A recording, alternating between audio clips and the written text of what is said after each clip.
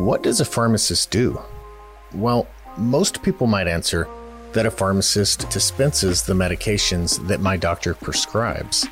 Now, I work with a ton of great pharmacists, and one thing that I don't generally see is excitement about pills in a vial. And this is probably because pharmacists have been trained to do so much more. So what can you get excited about in your community? To find out, let's go beyond the scripts. Welcome back to Beyond the Scripts. I'm your host, Will Tuff with Pioneer RX. And it seems that there are definite geographical hotspots in the country where we have guests on again and again from the North Carolina region. And it seems even more and more recently, the Pacific Northwest. Joining us today is Chris Schaffner from the Pacific Northwest, where we've had, again, a few guests from lately, but just a lot going on in Washington. And interested to hear your take on, is that a coincidence? Why do you think that is? And look forward to hearing about your pharmacy. So thanks for joining us, Chris. Oh, thanks, Will. It's an honor to be here. I was thinking about that too. Like, why are there so many people from Washington recently? And I kind of figured you guys are just trying to save on shipping costs for the Pelican case. You know, if it that factors in. Yeah, everything's more expensive these days. So I was less flattered to get it. I just figured it was more of a budget thing this time. I think a lot of that really does come down to the community of independent pharmacies and how just independent pharmacies outside of any larger organization really tend to communicate and work together so much. But you definitely see those communities where, forward-thinking pharmacies are able to advance the industry, even if it is, geographically kind of isolated at times, but that definitely expands. And it's exciting to, focus on that and get the word out and see what's going on up there. Oh, absolutely. 100% agree. I think networking is everything. So having that professional network, especially if they're close by and you can meet for lunch to bounce ideas off of each other. And that's why, conferences and things like that, especially post-COVID, are so important. We've got NCPA next week and, it's a way to build on that network. And there's so many incredible people in independent pharmacy that are doing great things. So to build relationships and learn from them. I know, I'm not even close to the smartest guy in the field, but I'm happy to know some smart people, and they've truly helped me out a ton. You've got Nicolette Matthews and John Hires out there that inspire me to do things. And so, without them, I think my business would be several years behind where it is today. So yeah, it's a really cool community, no doubt. Yeah, a fun story. I love John, and I actually installed his pharmacy when I was on the installation team years and years ago, and it was just such a neat pharmacy to be in. He had a great energy, and it's funny you can pick out those people who are passionate about what they're doing and doing it for the big reasons, the bigger whys. Oh, yeah. Him and I have a good time. We blast each other on social media, and, like whenever something cool happens, we have to brag on each other. And he's pretty good at outdoing me. So I'm going to save a couple big wins up and send him his way, hopefully soon. Well, you've had quite a few big wins as of late, right? So Schaffner Pharmacy, tell me a little bit about that. I went to Google Street View and drove around your town, and it is incredibly picturesque. You're about an hour south of the Canadian border, I guess. Just beautiful landscape. It looks like an amazing community. And you've recently moved into a new building. Tell me a little bit about the pharmacy itself. Yeah, you're exactly right. We're about an hour south of the Canadian border, about an hour north of Seattle, so sandwiched in there. The Pacific Northwest is beautiful in its own right. We have the mountains 30 minutes from the pharmacy. The water's 20 minutes away. So really kind of, I think there's a lot of beautiful places in the country, but this is one of them. And so, our town for the most part is, I think still rural, about 11,000 people, but it's actively growing as we see people push out of Seattle and, more people are working remotely. They're looking for this exact type of community. And so it's kind of the perfect situation for us where we've really become, just like most independent pharmacies, a major part of the community and the healthcare delivery system within it. And so, we acquired a building that was an old bank. It had been vacant for several years. So we gutted and remodeled it, moved into it July 18th. And along with the pharmacy, we opened up a coffee shop called Apothecary Coffee, within the space as well, which is something I've always wanted to do, but our previous space just didn't allow for it. So it's been a really fun journey. Getting into the coffee business, totally different than prescriptions, where you can set your own price and there's no audits, TIRs. Yeah, nobody comes back and audits you on a latte 6 months later. So it's been really fun. And to see how the two businesses are symbiotic and how it really changes the sort of the culture and the feel within the pharmacy and relaxes people, it's been such a cool journey. So. Yeah, I mean, that's such a kind of a natural fit with the coffee culture and that part of the country is, kind of ever present. And you're right. I think it does kind of slow it down a little bit and make it more of even more of a community hub. Absolutely. I think, when we look at what our pharmacies do, I mean, especially in smaller towns, the pharmacy a lot of times is sort of a social gathering place. I mean, how many times do you have patients in line to pick something up and, Jim's behind them and they start talking about, what happened at the football game last night or whatever it might be. And so the coffee just really helps to increase that feeling, that vibe. And so people are coming in and just hanging out, sitting by the fireplace now. And we love that. And so, you have patients waiting on vaccines or waiting on prescriptions. They'll grab a cup of coffee with their spouse or their friends. And it's kind of heartwarming to see that, because when you're remodeling the place and you're spending all this money, you're hoping people use it. It's kind of like throwing a party or just a really expensive party and hoping somebody shows up. So it's been a ton of fun. I'm really enjoying it. Yeah, I remember installing a pharmacy in a small town in Texas called Owl Drug. And that was one of the neat things about that pharmacy. It was a small town and they had the, little diner. But it was the coffee that brought the same group of people in every morning. Every morning they have the coffee crews. And it is such a unique part of, culture and just spending time in your community. It's funny how coffee and, I guess pubs to a different extent can do that.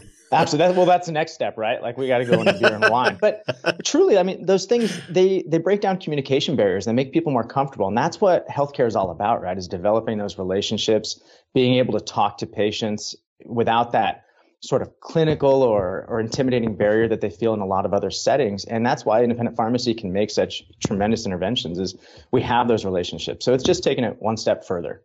And if you don't have the space to do a coffee shop, you can do it other ways too, by just making sure that the ambiance in your lobby is welcoming and inviting for people to come and spend time, the place they want to be. Yeah, I mean, when you compare that against other aspects of a patient's healthcare journey, that is a stark difference than sitting on the crinkly paper in the physician's office, right? Like that is night and day. And I think that's going to open up a completely different level of communication with whoever you're talking with. Absolutely. And it's kind of, COVID really advanced pharmacy maybe even a decade ahead of where it was. And so being seen now as a true healthcare destination, it's nice to change that feel. So they come in and they're immediately at ease. This is a place they want to seek, healthcare. So as we continue down that journey and medical billing is something we're really working on right now, hopefully that eases that transition for us. Yeah. Yeah. So it's interesting too. You're in an old bank. I was talking with somebody at a trade show this summer. And they were like, yeah, I'm looking at this old building. It used to be a bank, so I'm a little nervous about it. I'm like, what do you mean? That means they've already done so much research to the location and how it should be positioned. The architecture of a bank is designed to convey stability. That's one of the common factors. Not to mention they generally have a great drive-through. You're exactly right. Yeah, if you start looking at new construction and putting drive-throughs in and impact fees and all that stuff that counties and cities make you pay, if you can find an existing location with that already built out, and you're right, the interior of a bank is set up very similar to a community pharmacy with the way the counters and the lobbies are arranged.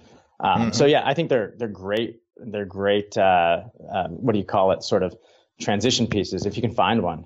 So it seems like banks turn over like crazy. So just keep your eye out.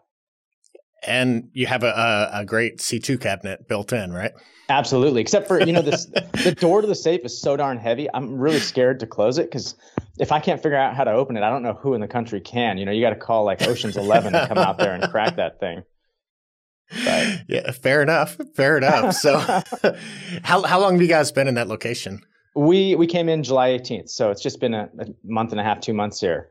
So we're finally settled in, and all those projects that we had to table, prior to the move, as we focused on getting everything moved over, we're able to pick back up and kind of dive in, which is just in time for, Omicron boosters and flu season to come out, which has been a big push for us, trying to make sure we're vaccinating as many people as possible. I think that's something that most independents are doing right now, but really focusing on not just the vaccine they're there for, but putting in additional screening measures to make sure that if they need a hepatitis or a pneumococcal or shingles vaccine, that we're able to get them on schedule, prepared to receive all that at once, so that we capture that visit and make the most of it. Wow. So I guess in that time, then, if you've only been in there a few months, that means that throughout COVID, on top of doing all of those immunizations and testing and social distancing and all of those challenges, that means you were also shopping for a new location, remodeling. How long were you open prior? What's the history of that Schaffner Pharmacy prior to this location? Yeah, so the pharmacy is about 4.5 years old. And so we were in our previous location, which was within a clinic building. The clinic was a great partner to us. I think it was very symbiotic, us helping them and them helping us. And so, yeah, we opened in April of 2018, started off with a pretty good following already, pretty good patient base. So made that startup phase quite a bit easier. But then in June of 2018, I was actually diagnosed with stage 3 Hodgkin's lymphoma. So that definitely threw a curveball into the business plan. It's something wow. That stage of the game, you can't really afford to hire another pharmacist. So I think I remember getting the call from my primary care physician after we did a routine CT scan, and him telling me that he thought I had cancer. And I remember just kind of leaning against the bathroom door thinking, gosh, is my business going to survive? I probably should call a lawyer today and make sure that, all the licenses are going to pass to my family. How does that all work? Things that you never really think about. So that made up the first 8 months of our journey as a new pharmacy, surviving not just, startup phase, but surviving cancer as well. Getting on the other side of that. And, we had about a 3 or 4 month kind of break, and then COVID hit, and we started the craziness that everybody experienced with that. Yeah. So I'm not a psychologist, but I was a psych major for a little while. But you just completely compartmentalized a very personal, medical struggle, and made like a business management assessment of everything first. Was that like how you dealt with that difficult news, kind of just to compartmentalize and say, okay, how do we move forward? Or, because that's an interesting way to handle that kind of news. Yeah, no, that obviously that wasn't the entirety of like the mental thought process. That was just, I think, as pharmacists, at our nature, we're extremely practical, right? And yeah. And so that was the practical side of the brain thinking, you better get your ducks in order in case you don't, you check out of this world here pretty soon. But there was the full range of emotions, and I certainly had my pity parties and the why me's and hey, we're doing good work, why would this happen to me? But at the same time, I think in some ways I kind of had prepared my whole life for that, pushing myself, pushing my body. It sort of prepared me for the mental and physical battle that chemotherapy was. And I'm glad if it had to happen to somebody in my family, I'd want it to be me, right? Like I think that I'm maybe better suited for that type of struggle than anybody else around me. I certainly wouldn't want, my family to go through it. So, it was not, an easy journey, but one that I'm glad in the end I went through, because I learned a lot more about myself and what I'm capable of. I think I'm a firm believer that everybody should do something really, really hard, like at least once a year, to push themselves and prove to themselves that they can do more than they ever thought. And that was just, that wasn't a voluntary thing. That was just kind of forced on me. So that was my thing for 2018. And yeah, maybe we'll just like run a marathon or something this year and make it easier. Yeah. Wow. What a way to look at that, as, here's a challenge I'm going to overcome. And I can only imagine that, as a pharmacist who's, coaching and working with patients that are facing those same obstacles day in and day out, that kind of personal experience, if you take it in stride and take it with that attitude, can only make you a better, healthcare rock for that patient base. 100%. You're exactly right. To see the healthcare system from the patient side and the frustrations just with scheduling and prior authorizations. We see it on the prescription side, but talk about those sort of delays with scans and imaging tests, which are, the amount of anxiety that goes into them for the patient themselves, and then to be waylaid by insurance. It is incredibly frustrating. So I really learned that you have to be your own best advocate in healthcare to sort of keep those sticky wheels moving. And so telling patients that, and I think now I'm definitely more compassionate than I was. It's pretty easy in healthcare to be calloused, and after doing it for years and years, to get burned out. So I have a new appreciation for the patient struggle and how tough it can be. Absolutely. And, the interesting thing was, I recovered from cancer. A few months later, I hired another pharmacist. She was fresh out of school, to kind of start part-time. 3 weeks after she started with me, she was diagnosed with a different type of lymphoma, but the same stage. So she went through that process. I don't know what it is, like why pharmacists have such bad healthcare tracks in my pharmacy. If you're out there and you want to work for me, maybe seek employment elsewhere. But I was able to help her through that as best I could. And, now she's doing great. So, it's such an interesting journey for both of us. Wow. Yeah. So, okay. So this is 2018. You're taking this on. Were you at an independent prior to that, or was this right out of school? I'm going to go open a pharmacy, or how'd that come about? No. I'm way older than I look. I've got great skincare routine. So I was managing an independent pharmacy straight out of school in 2000. I graduated 2007 from the University of Washington, managed an independent for several years until it was acquired by a hospital system, and then helped manage pharmacies for them and manage their 340B side of things for about 10 years before we decided to open our own store. So, I'd been around the industry a lot, mostly on that sort of independent community side. But had some experience before we started. So, it's been an incredible journey. The pharmacy career has been really good to me. I've learned so much, met so many great people. So I'm very thankful for it. Nice. So let's fast forward to, 2020 or so. So you have a independent pharmacy. You're doing well. Are you doing primarily retail? Are you reaching into clinical spaces? Are you doing immunizations, or when did that kind of departure from just traditional fill and bill retail start to bubble up? Well, yeah, I think traditional fill and bill retail was also always part of the core. It's the core of the business in a sense, but we always had a really deep clinical integration. I've been really blessed to have incredible relationships with the providers in our county. So we've always been a resource for them on dosing and advice on, what product to choose for a patient to make it more cost effective. And so we've done immunizations from the start. But yeah, once COVID came about, the health department sought us out to really help get heavily involved in testing and vaccinating. So I think to date, we're well over 30,000 tests and similar number of vaccines. And so, yeah, we've only continued to build on that model with travel medicine and other types of clinical services, tuberculosis testing that we're implementing here soon. We've always had a strong clinical foundation. It's always been who we are, and even more so now. Nice. So, it is interesting. I feel like in a small community, we hear like that there's a little bit different relationship within the local healthcare ecosystem between pharmacists and local prescribers, where a lot of times when you have that kind of, larger ecosystem, that you don't have the personal relationships, you hear that pharmacists may, be like perceived as second guessing or threatening or questioning local physicians, instead of working and relying on, hey, here's this amazing wealth of resource, of knowledge, of pharmaceutical advice that I can tap into. No, absolutely. I think a lot of that comes down to how, there's all kinds of strategies on how you can approach docs and talk to them. And really we need to work hard to not come across as, questioning or being a burden to them, but really, hey, we're a resource here for you.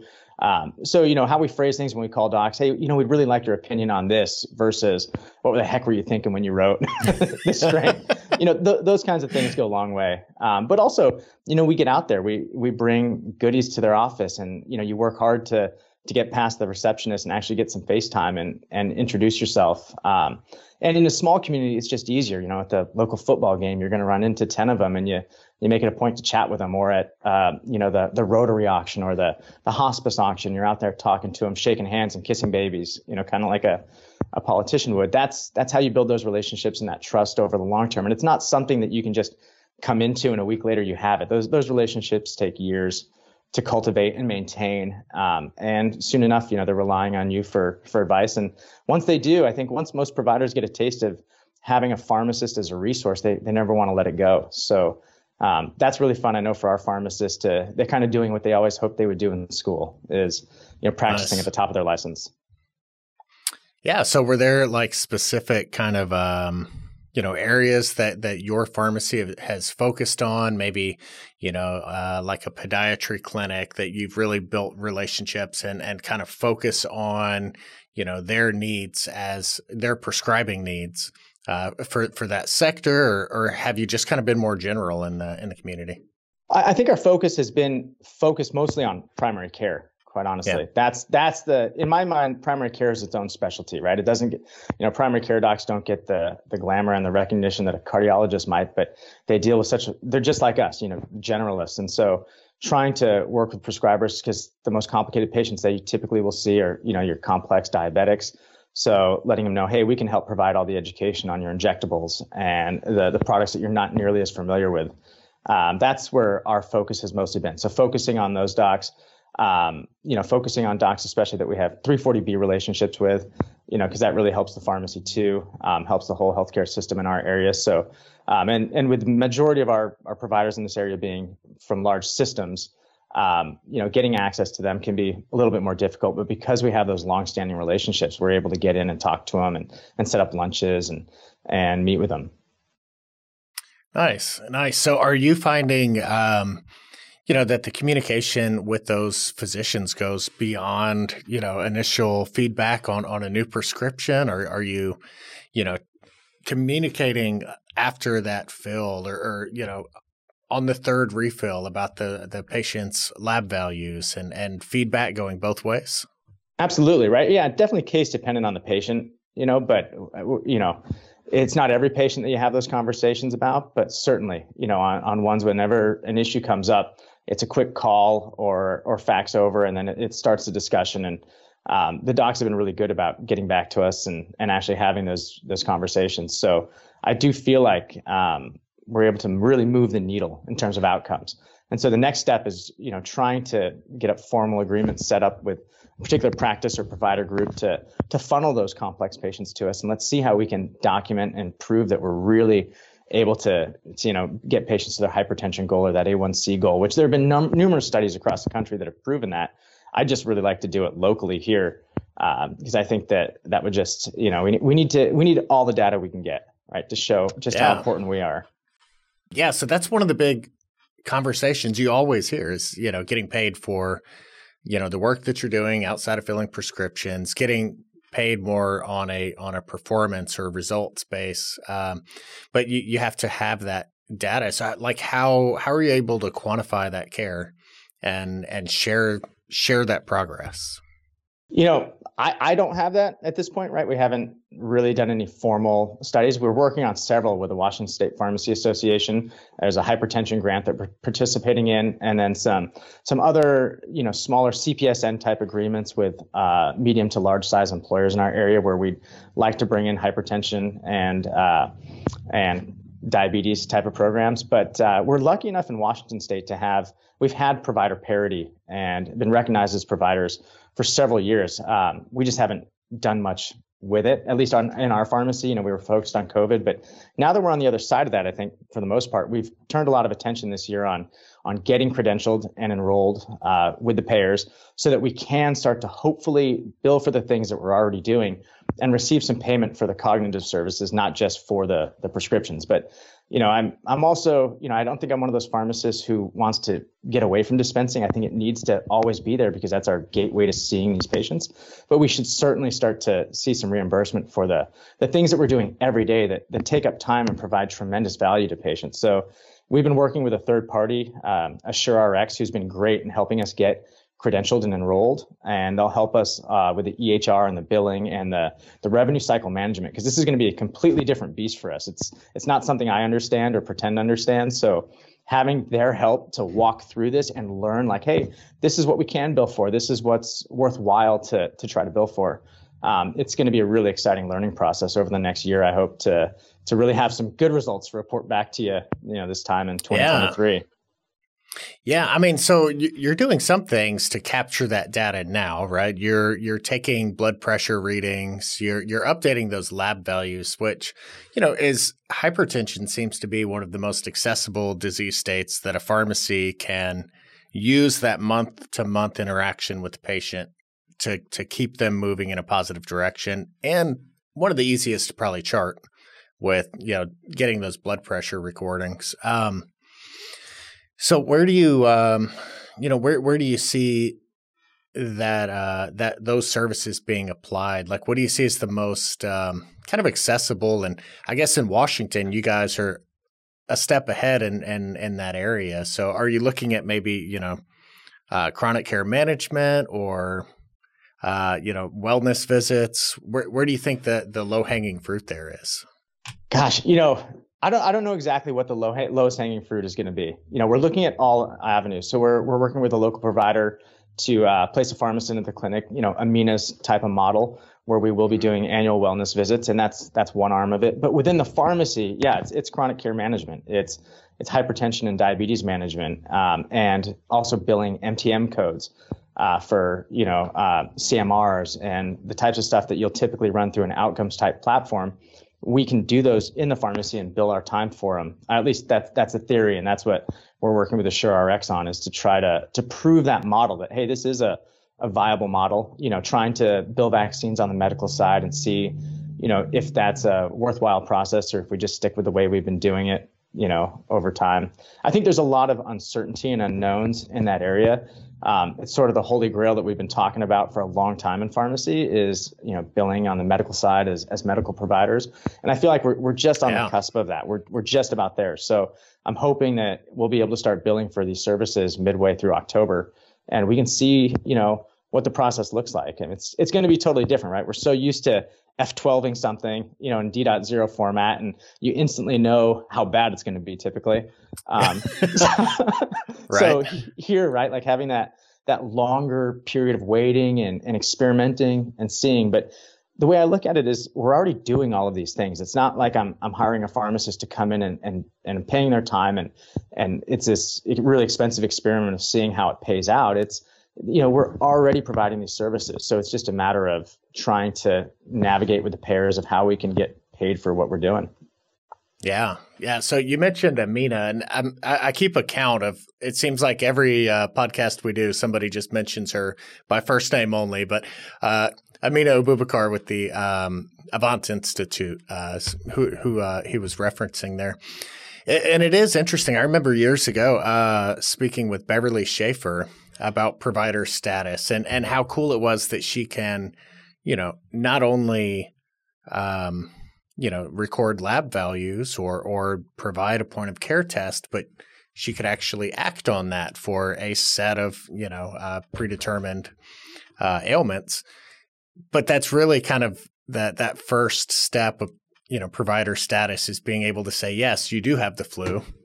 How about I do something about it and go ahead and write you Tamiflu?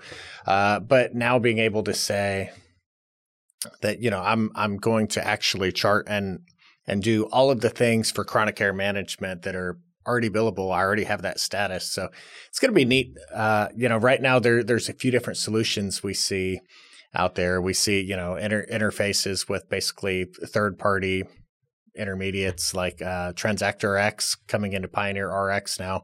We see pharmacies setting up their own EHRs just to be able to have access to those tools and go through the credentialing there.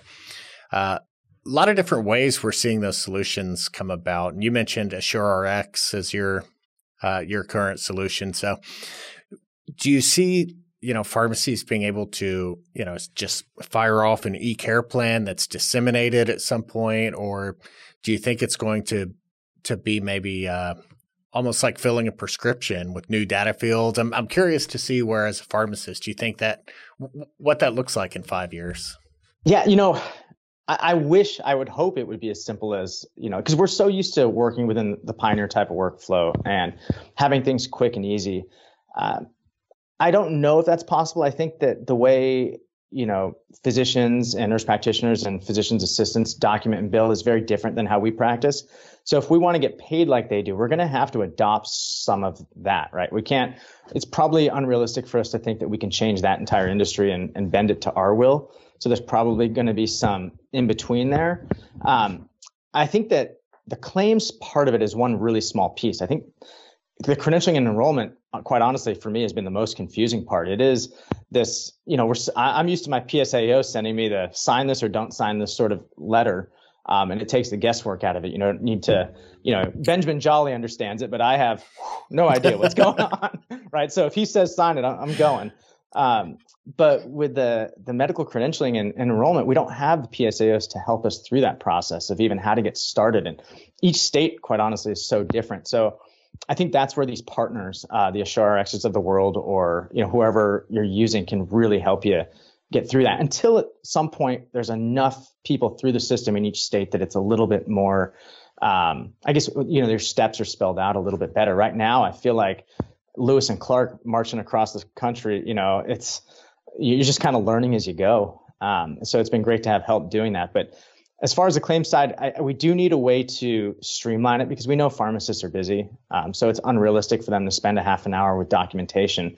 We've seen, like, you guys made tremendous improvements on the e-care plan side of things. It used to take us, forever to submit one. Now it's a lot easier. And so over time, as more people do it, I definitely think we're going to see some streamlining. But I think it's also probably practical to assume that workflow is going to need to be a little bit different for these types of services, just like our training is going to be different, and how patients walk into the pharmacies is going to be different for these types of services. Yeah, for sure. So, how do you go about even approaching a patient who is so used to a big box pharmacy experience? How do you realign those expectations and let them know that, hey, we're going to do MedSync, we're going to have an appointment-based model, and I can, take care of all your vaccination needs, your travel vaccines. How do you completely kind of wipe a preconceived notion of an industry and reestablish that? Yeah, I mean, that's always a challenge. But I think once patients walk through our door, they instantly know something's different, right? I think sometimes we're so friendly to the point where people think that it's a little sketchy. Like, what is this guy going to try to sell me a timeshare or what? So once they're they know that this is a different experience. And then over time, we can't bombard patients with all that at once. It's, hey, let's get you into the system. Let's get you on sync. And this is what sync is, right? It's not just auto refill. It's an opportunity for us to really look at everything and have a better clinical picture and set up a time to talk with you each month. And then showing them what else we can do. So all that comes down to just smart marketing, which I'm not the best at, but we try. We're super active on social media, just telling patients, what we're doing, what's new, what's not new. Hey, we've been sort of blister packing or Mediset packaging medications for 20 years, but you might not have known that was even an option. So just letting them know within the four walls and outside of those of what's available to them. And each visit that they come in every month to pick up those medications is another touch point with a bag stuffer or a conversation of, hey, I think this is a good service that you could benefit from, or your mom or dad might be able to take advantage of. So slowly but surely, I don't want to inundate anybody with that. It's not a boot camp type experience where we're trying to indoctrinate you into independent pharmacy, but I think they immediately get the vibe that there's something special here, something different at this place. Yeah, and that's interesting too. Just that being able to offer so much that you lose the message with offering too much at once. You can definitely overwhelm and miss out on some of those opportunities.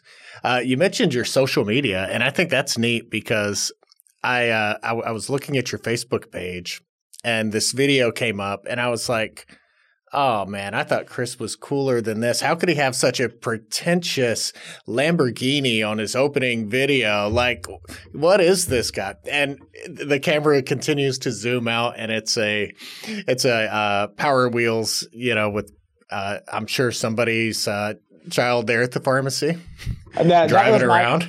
Yeah, my daughter. Yeah, and it's not even my toy Lamborghini. I had to rent it. I can't even afford that little one. Talk to John Heyer about that. But no, it was that kind of stuff is super fun to do, right? Like you take the marketing and just have fun with it, and people love it. And so we've done several videos. We did some videos on COVID vaccines, on our medication disposal box.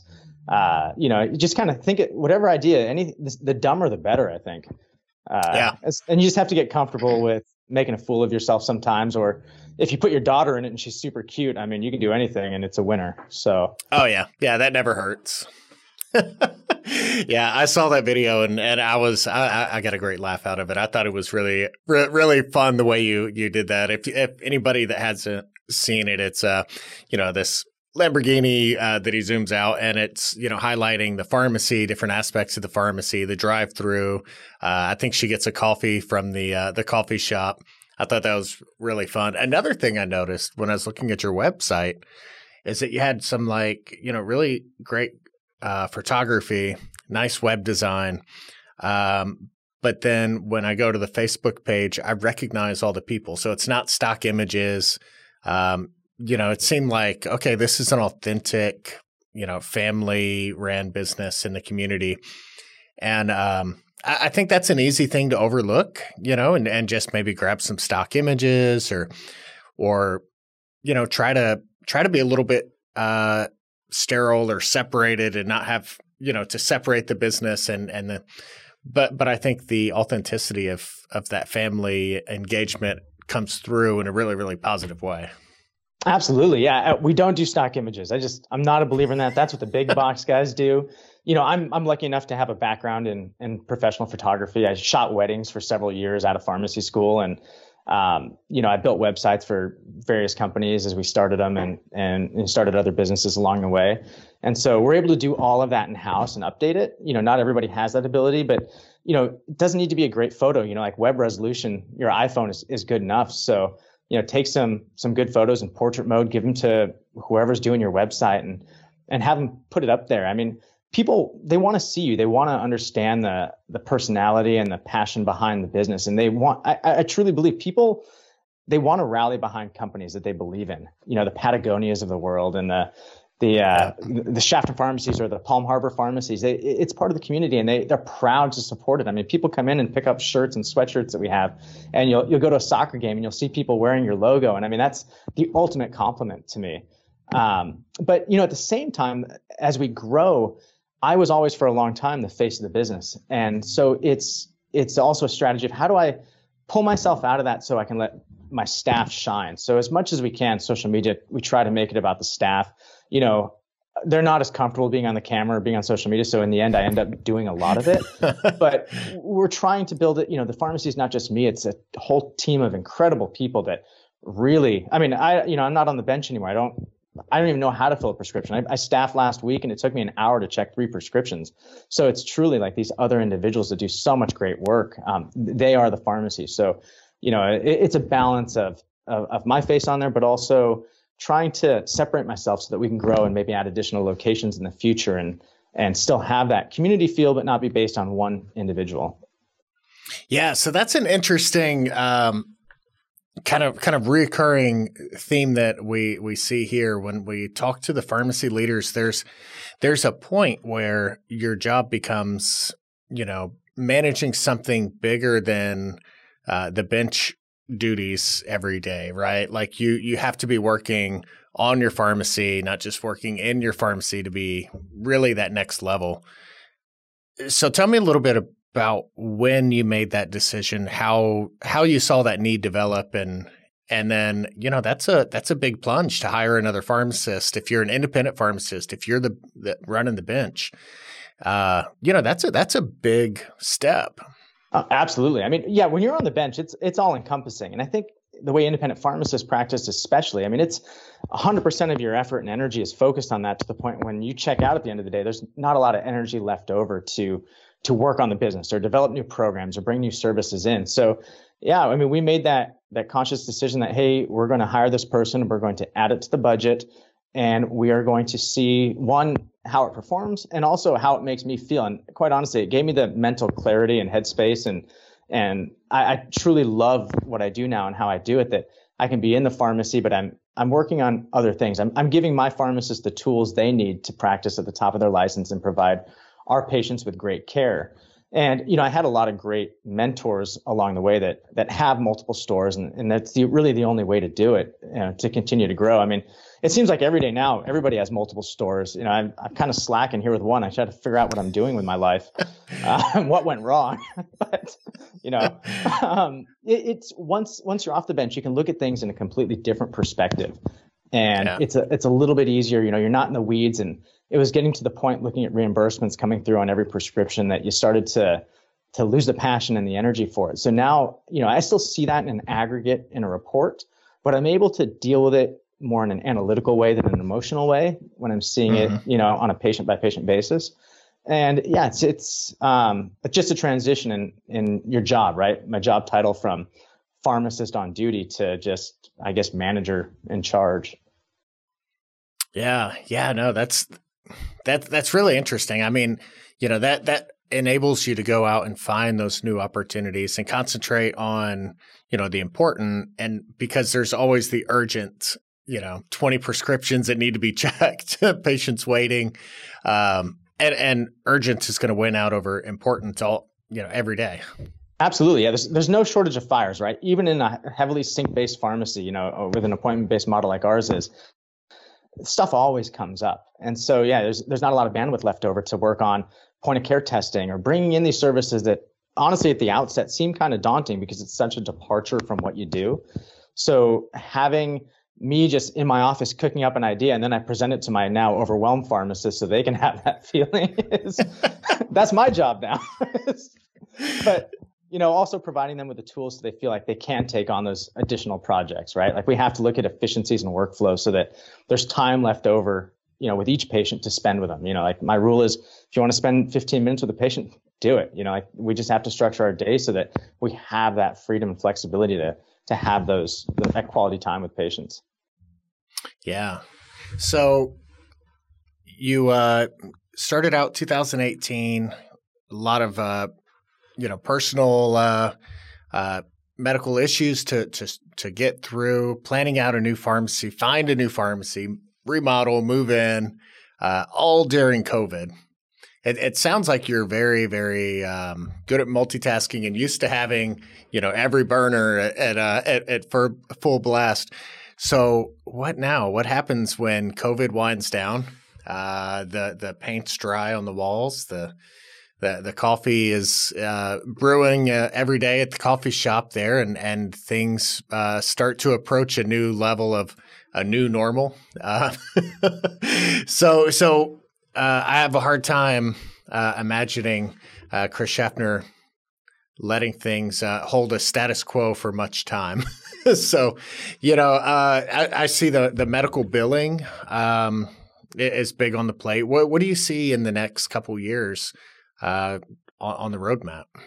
Yeah, I think medical billing will be a big focus of ours. Absolutely. I mean, and to your point, I'm looking forward to a new normal, right? Because a new normal allows us to continue to innovate, where we're not just, banging out 200 vaccines a day, which is also fun. So yeah, medical billing, working with a couple of independent providers' offices to place pharmacists in there. Again, that Amina model. And I say Amina like she has no idea who I am. I just know her name. But working on that. Gosh, we bought another coffee shop in another town last week. So, and we're looking at hopefully acquiring another pharmacy here in the next month or so. So continuing to grow and look for opportunities. I think that there's always something. Yeah, once one project, the day I'm done with a project or getting near its completion, I'm looking for the next thing. It probably annoys my staff and my family, to no end. But I think I have to have like a coffee business to support my hobby of pharmacy. So we'll keep growing on that front. and keep working on whatever comes our way next. So if you don't mind sharing, it sounds like you're in the middle, but what do you what gives you confidence? What are the green light, the accelerators, the things that say, yes, this is the good option for multi-location. This is the second store, or maybe this one doesn't meet the metrics I'm looking for, or there's a threshold that I haven't met that makes me feel comfortable doing this. Like what's your green light on a new pharmacy, on a second pharmacy? Is it a startup? Is it an existing, or does it matter? I wish I had like a more like Harvard MBA type approach to it. Unfortunately, like I'm more of like a back of the napkin kind of guy, but really for the pharmacy we're looking at now, it's the feel from the community. I think it's a very similar community to where we are now that would truly appreciate the type of service we bring in. The payer mix is very similar to what we have now. So I know, financially that the volume they're at should help to service the debt essentially on it. It's not perfect by any means. If you put your top 10 list of things you want for a pharmacy, certainly drive-through now is a requirement. It doesn't have that, but there's always options to get creative and look for another bank to remodel in the future. So, it's really it's sort of a gut feeling. And also too, like proximity to my current location, my home, right? I don't want to be spending hours in the car every week driving. Like if I can I shoot over there in an hour or less, right? Is there going to be traffic that's going to drive me crazy and make me throw laptops through the window on the freeway?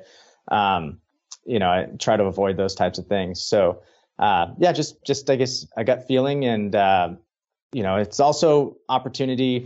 They sort of present themselves, with other owners looking to retire. You might not have considered it in the past, but sometimes those opportunities just seem to present themselves to you. Yeah. Is there there's so many different factors that go into that. When you look at the prescription volume, the payer mix, do you see opportunities where you say, oh man, I can see that they're leaving these opportunities open, like these therapeutic classes, or these enhanced services that are underutilized. I'm always curious. It's such a big leap to what really indicates success. But I guess if they were doing it one way and surviving for so long, then there's something there, right? Yeah, and I think that looking at can we operationalize this a little bit better? Can we make it more efficient, especially on the purchasing side? Can we bring it into a larger group? And that's something we've looked at is with scale, can we drive down the cost of doing business enough that these razor thin margins have a little bit more room in them for us to hire, a pharmacist, so I'm not mired in benching duties there, but that allow us, once we prove that this medical billing model is viable, that's another avenue for us to see patients and have access to patients to help provide those services. And at the end of the day, truly, it's a passion too, right? Like it's what we do. You want to bring these types of services to another community that doesn't have it at this level right now. So, mostly I think most pharmacists are really good operationally.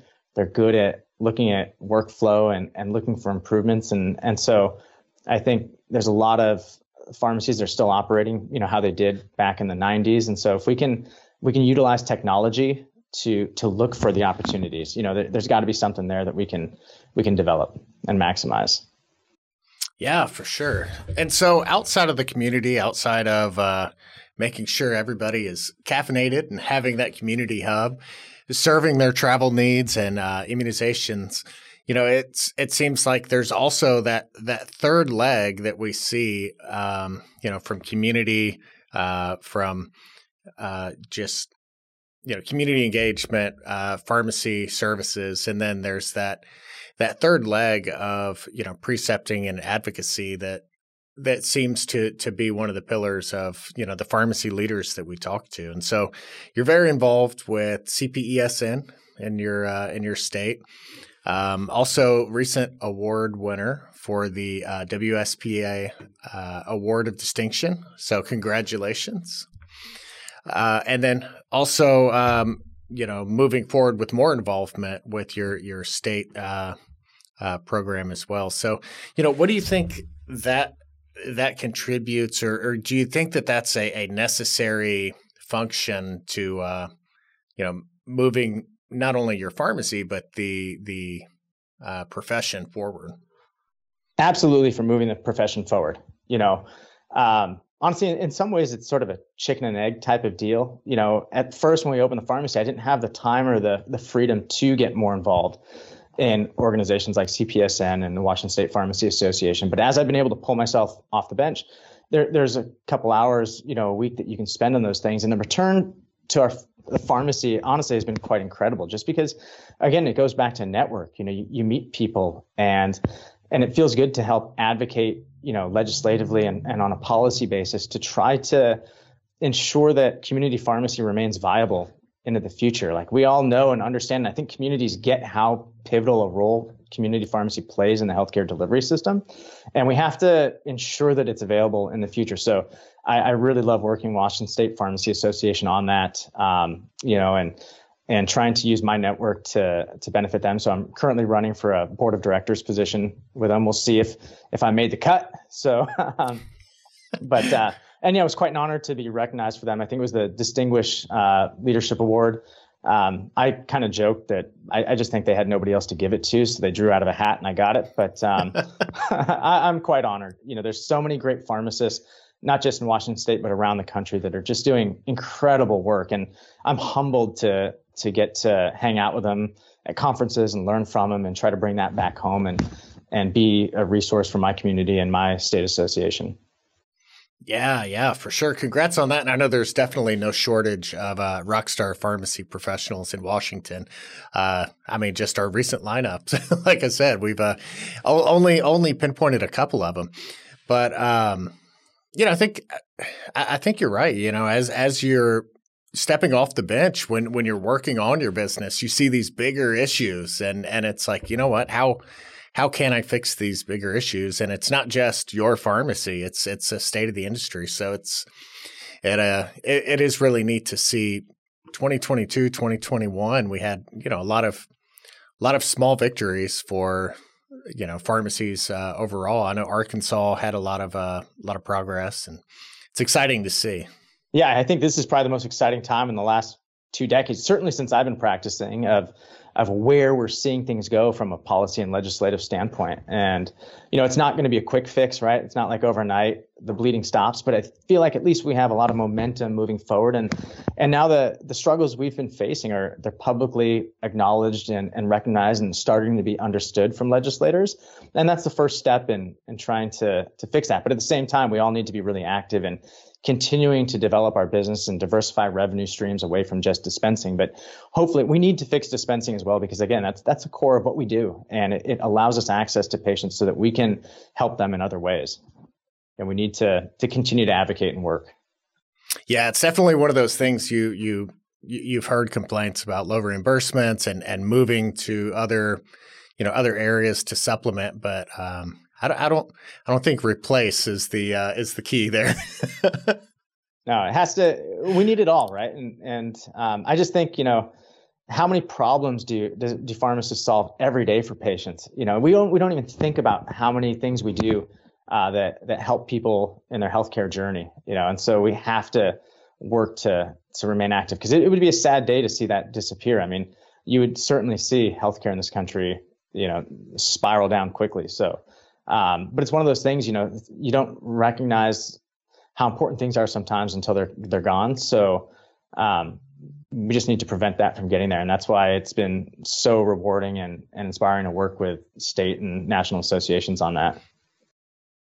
Yeah, absolutely. And it is neat. There's I feel like there's kind of a trend now to kind of reconnect to some of those things, generations like ours that have lost blockbusters, and that's a small part of like our, social fabric growing up that has been removed. And people have taken note of that. I think pharmacy is one of those things that I think especially after COVID has that kind of renewed sense of, this is part of the fabric of our community and it's important to support. Absolutely. And kind of like, like you have the Blockbuster analogy. I would argue like streaming services improve that. But, if we go away, mail order does not improve it, No, no. So. I don't know. I was watching Stranger Things and, there's a scene where they're picking out the movies, and that's such an experience that now, that experience is different with streaming. You spend more time just flipping through and then watch nothing. So I know. I mean, it was a whole thing to go. I mean, I remember Friday nights you go down to Blockbuster and thumb through it, and the movie you actually want's out of stock. And gosh, the struggles my children will never know. No. So far we've come though.